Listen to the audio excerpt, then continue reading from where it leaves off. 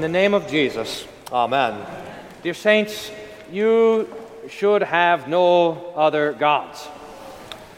This means that you should fear, love, and trust in God above all things. Now, whenever I think about that, the emphasis in my mind always goes to the fearing and loving and trusting.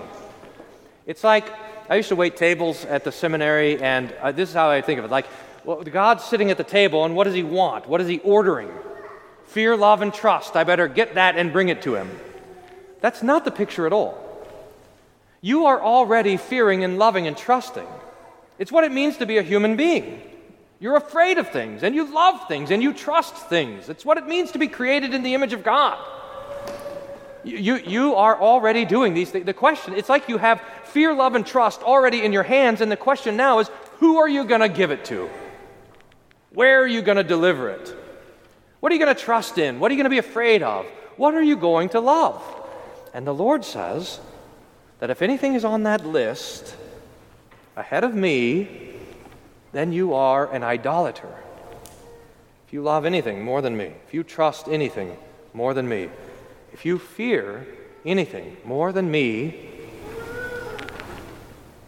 then you are an idolater. You are a godless and deserving of God's punishment for the sin. Now, this is why this question, what do you love and what do you trust and what are you afraid of, just simply, it just pulls open your heart to see where it is, that where are all those things directed in your own life? I remember, and I think I've told you this story before, but I can't remember. I'm getting now to be an old man preacher telling stories again, so you have to put up with it or tell me afterwards. You told us that before. But I remember I was going out on the streets in Colorado, and I was videotaping people, asking them this question. What are you afraid of? What do you love? And what do you trust? The trust and the love is pretty easy. What do you love? I love my family, was always the answer. What do you trust? The answer was, and this gives you maybe a sense of where I was asking these questions, the question was, I trust myself or I don't trust nobody, man. But it's what are you afraid of? That's where this really starts to show what's in the heart. What are you afraid of? One guy said, I'm afraid of going to prison. And the guy next to him said, yeah, I'm afraid of going back. Or this kid who I think he was a high school kid, and he was skipping school and he was doing drugs with his friends, and he said, I'm afraid of growing up poor. That was an honest answer. One guy said at the bus stop, he said, man, I just got back from my dad's funeral. And nobody had anything good to say about my dad at his funeral, including me. I'm afraid of that. What you're afraid of, this really shows you what you're worshiping, because fear and love and trust are all different aspects of worship. Now, what are you afraid of? You're afraid of something, probably lots of things. What is it? The basic human fear is a fear of death. That's bondage to the devil, Hebrews 2 tells us. Sometimes we're afraid of trouble in this life. We're afraid of suffering. We're afraid of pain. Afraid of poverty. We're afraid of rejection. We're afraid of being alone. We're afraid of shame. We're afraid of all the afflictions that could come our way. The Lord in the text, and this is, I think, what the Holy Spirit wants to do with us this morning, He wants to redirect our fear. He's going to say, you know what you should be afraid of is me. It's the change in the apostles that we want to notice. Because the apostles are afraid when they're there in the boat, but their fear changes. They're still afraid at the end of the text, but they're afraid of something different than the waves.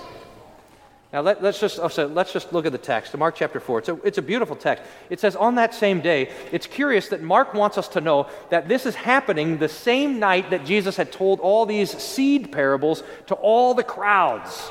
The parable of the sower who goes out to sow seed. The parable of the seed that grows in the night. The farmer doesn't know how. The parable of the seed that turns into a mustard tree, this big thing. And then the crowds go away, and then Jesus gets on the boat with his disciples, and they go across to the other side of the sea. They're headed to Gabbatha, to the graveyard. That's where we'll be with Jesus next week when the demonized man comes and Jesus rescues him. But in the meantime, they get in the boat, and there's a fleet of boats that are traveling with them to go across the sea. Now, we'll remember that Jesus called, oddly enough, all these fishermen to be his disciples. Peter, James, John, all these guys were fishermen. In fact, they were accomplished fishermen, and they come from a family of fishermen. It seems to us, and this is kind of trying to put all the pieces together, that James and John, their father was Zebedee, and that it seems like Zebedee himself had a fleet of fishing boats, would have a kind of group of them. So we think that they're on Zebedee's fleet of boats as they go out into the ocean. But the point is that most of these men, together with Jesus, would have been very, very familiar with the sea, very familiar with the troubles that you can encounter at night by sea, because remember, that's when they would go fishing at night. They were, in other words, these were not like me getting in a boat and, that's the last thing that you want is me trying to capture. These guys knew what they were doing. And the storm comes up in the middle of the night, and all of a sudden they're terrified and afraid. In other words, they are able to recognize that this storm is a supernatural storm, that this storm is worse than the normal, average, everyday storms that they experience on the sea. In fact, when we see that this storm is coming in so bad, it tells us the words in Greek are even more emphatic in the English, that there's these huge waves and all this wind, and that the waves are breaking into the boat, so that the waves are coming over the edge, and they're filling up the boat, and the boat is starting to sink. We start to wonder, we start to remember that we've seen this before with Jonah, and that's confirmed when we find Jesus asleep, like Jonah also asleep. That this storm seems to be something extra going on. The disciples come and they find Jesus asleep in the stern, and they're astonished with it. They wake him up, and they say to Jesus, "Teacher, Rabbi, don't you care that we are perishing?" They're afraid. In fact, Jesus tells them, he asks, "Why are you so afraid?" They're afraid. They're afraid of the boat sinking. They're afraid of the waves. They're afraid of the storm, the thunder, and the lightning, and the wind. They're afraid of death. So Jesus wakes up, and it's quite amazing that like all the adjectives in the text are used for the storm and the resulting weather and the disciples. This is just very kind of normal. Jesus wakes up, and he rebukes the wind like it's a bunch of naughty children. And he says to the waves, to the sea, "Shalom, peace, be still." And instead of waves breaking into the boat, there is a great calm. Instantly, the sea is like glass. And the stars and the moon are reflected in it, and it's the perfect, great calm. And Jesus looks back at the disciples and says, "Why are you so afraid? Do you still have no faith?" And Mark tells us they were filled with great fear. They started out afraid of the waves. They started out afraid of sinking. They started out afraid of dying. And now they're afraid of Jesus. Their fears at first were outside the boat, but now their fears are standing right there before them. And this is right. You should fear, love, and trust in God above all things. There are a lot of frightful things in this world. There are a lot of things that would have us be afraid. There are a lot of things that come to us and said, "You know what you should fear? You should fear me." That's what the devil does. He says, "Look at me, I'm scary. Rah. You should be afraid of me." And death comes and says, "Look at me, I've killed everybody so far. Rah, be afraid of me." And sin comes, and sickness comes, and poverty comes, and affliction comes, and pain comes and says, "You should be afraid of me." And Jesus says, "Nope. You should fear, love, and trust in God above all things. God is the one, the only one that we should fear. God is the one that will stand before on the day of judgment. God is the one who matters. We don't worship we don't give any of these other things the honor of our fear. It all belongs to Jesus. Now, this is especially important. It's especially important when we're in the boat and the waves are filling the boat and the waves want us to be afraid, that we know who we are supposed to be afraid of. And this is the point. Maybe there's 4 points that I think we can take home from this text. This is going to be the main point, but here's one. Number 1, this text teaches us how to pray.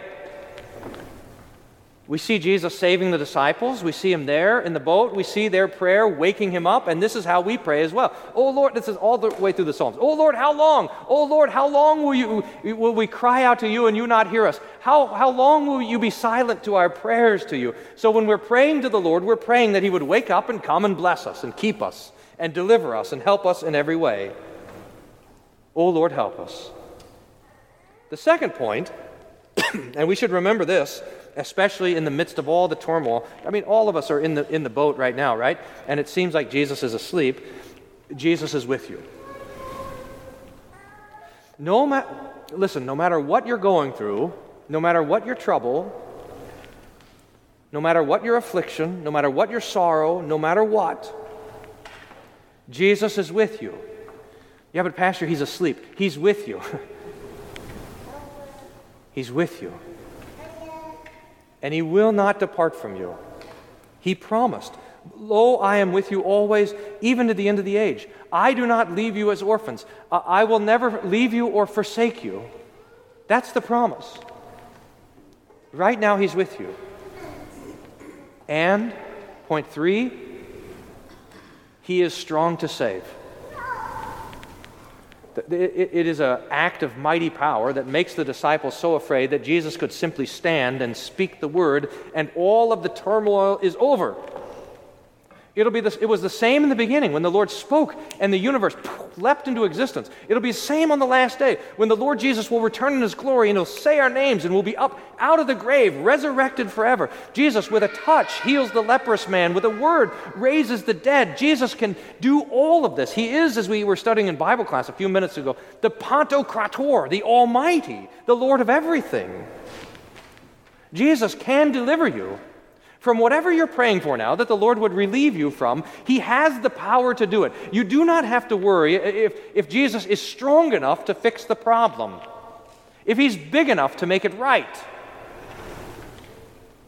But that means, and this is the 4th point, and maybe the hardest point, but the most important point, that means that if Jesus has not fixed the problem that you're praying for, if Jesus has not yet delivered you from the affliction that you're in the midst of, it's because he wants you in the midst of it.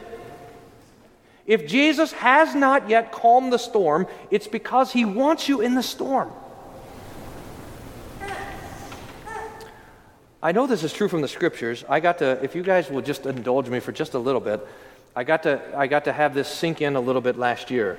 We're coming up on a year ago when I got sick, and I was brought fairly low by this whole disease, and I lost a bunch in the middle of it. I think perhaps the scariest part is for about 3 or 4 days, I couldn't really talk.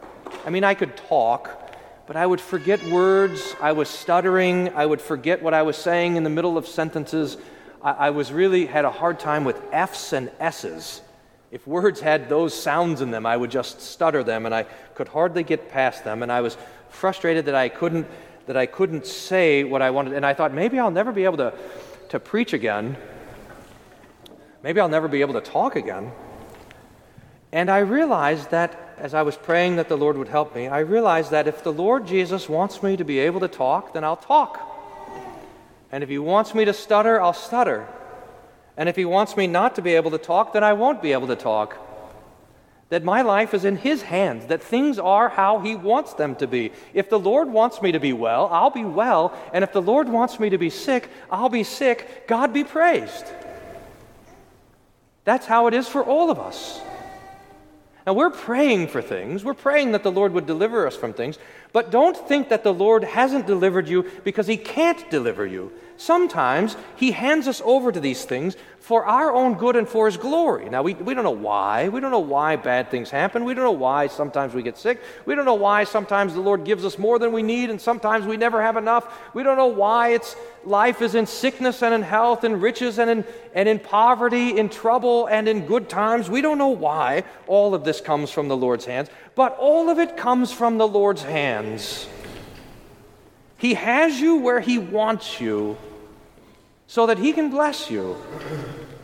Remember what Paul says it like this: we rejoice in our suffering because we know that suffering produces patience, patience produces character, and character produces hope.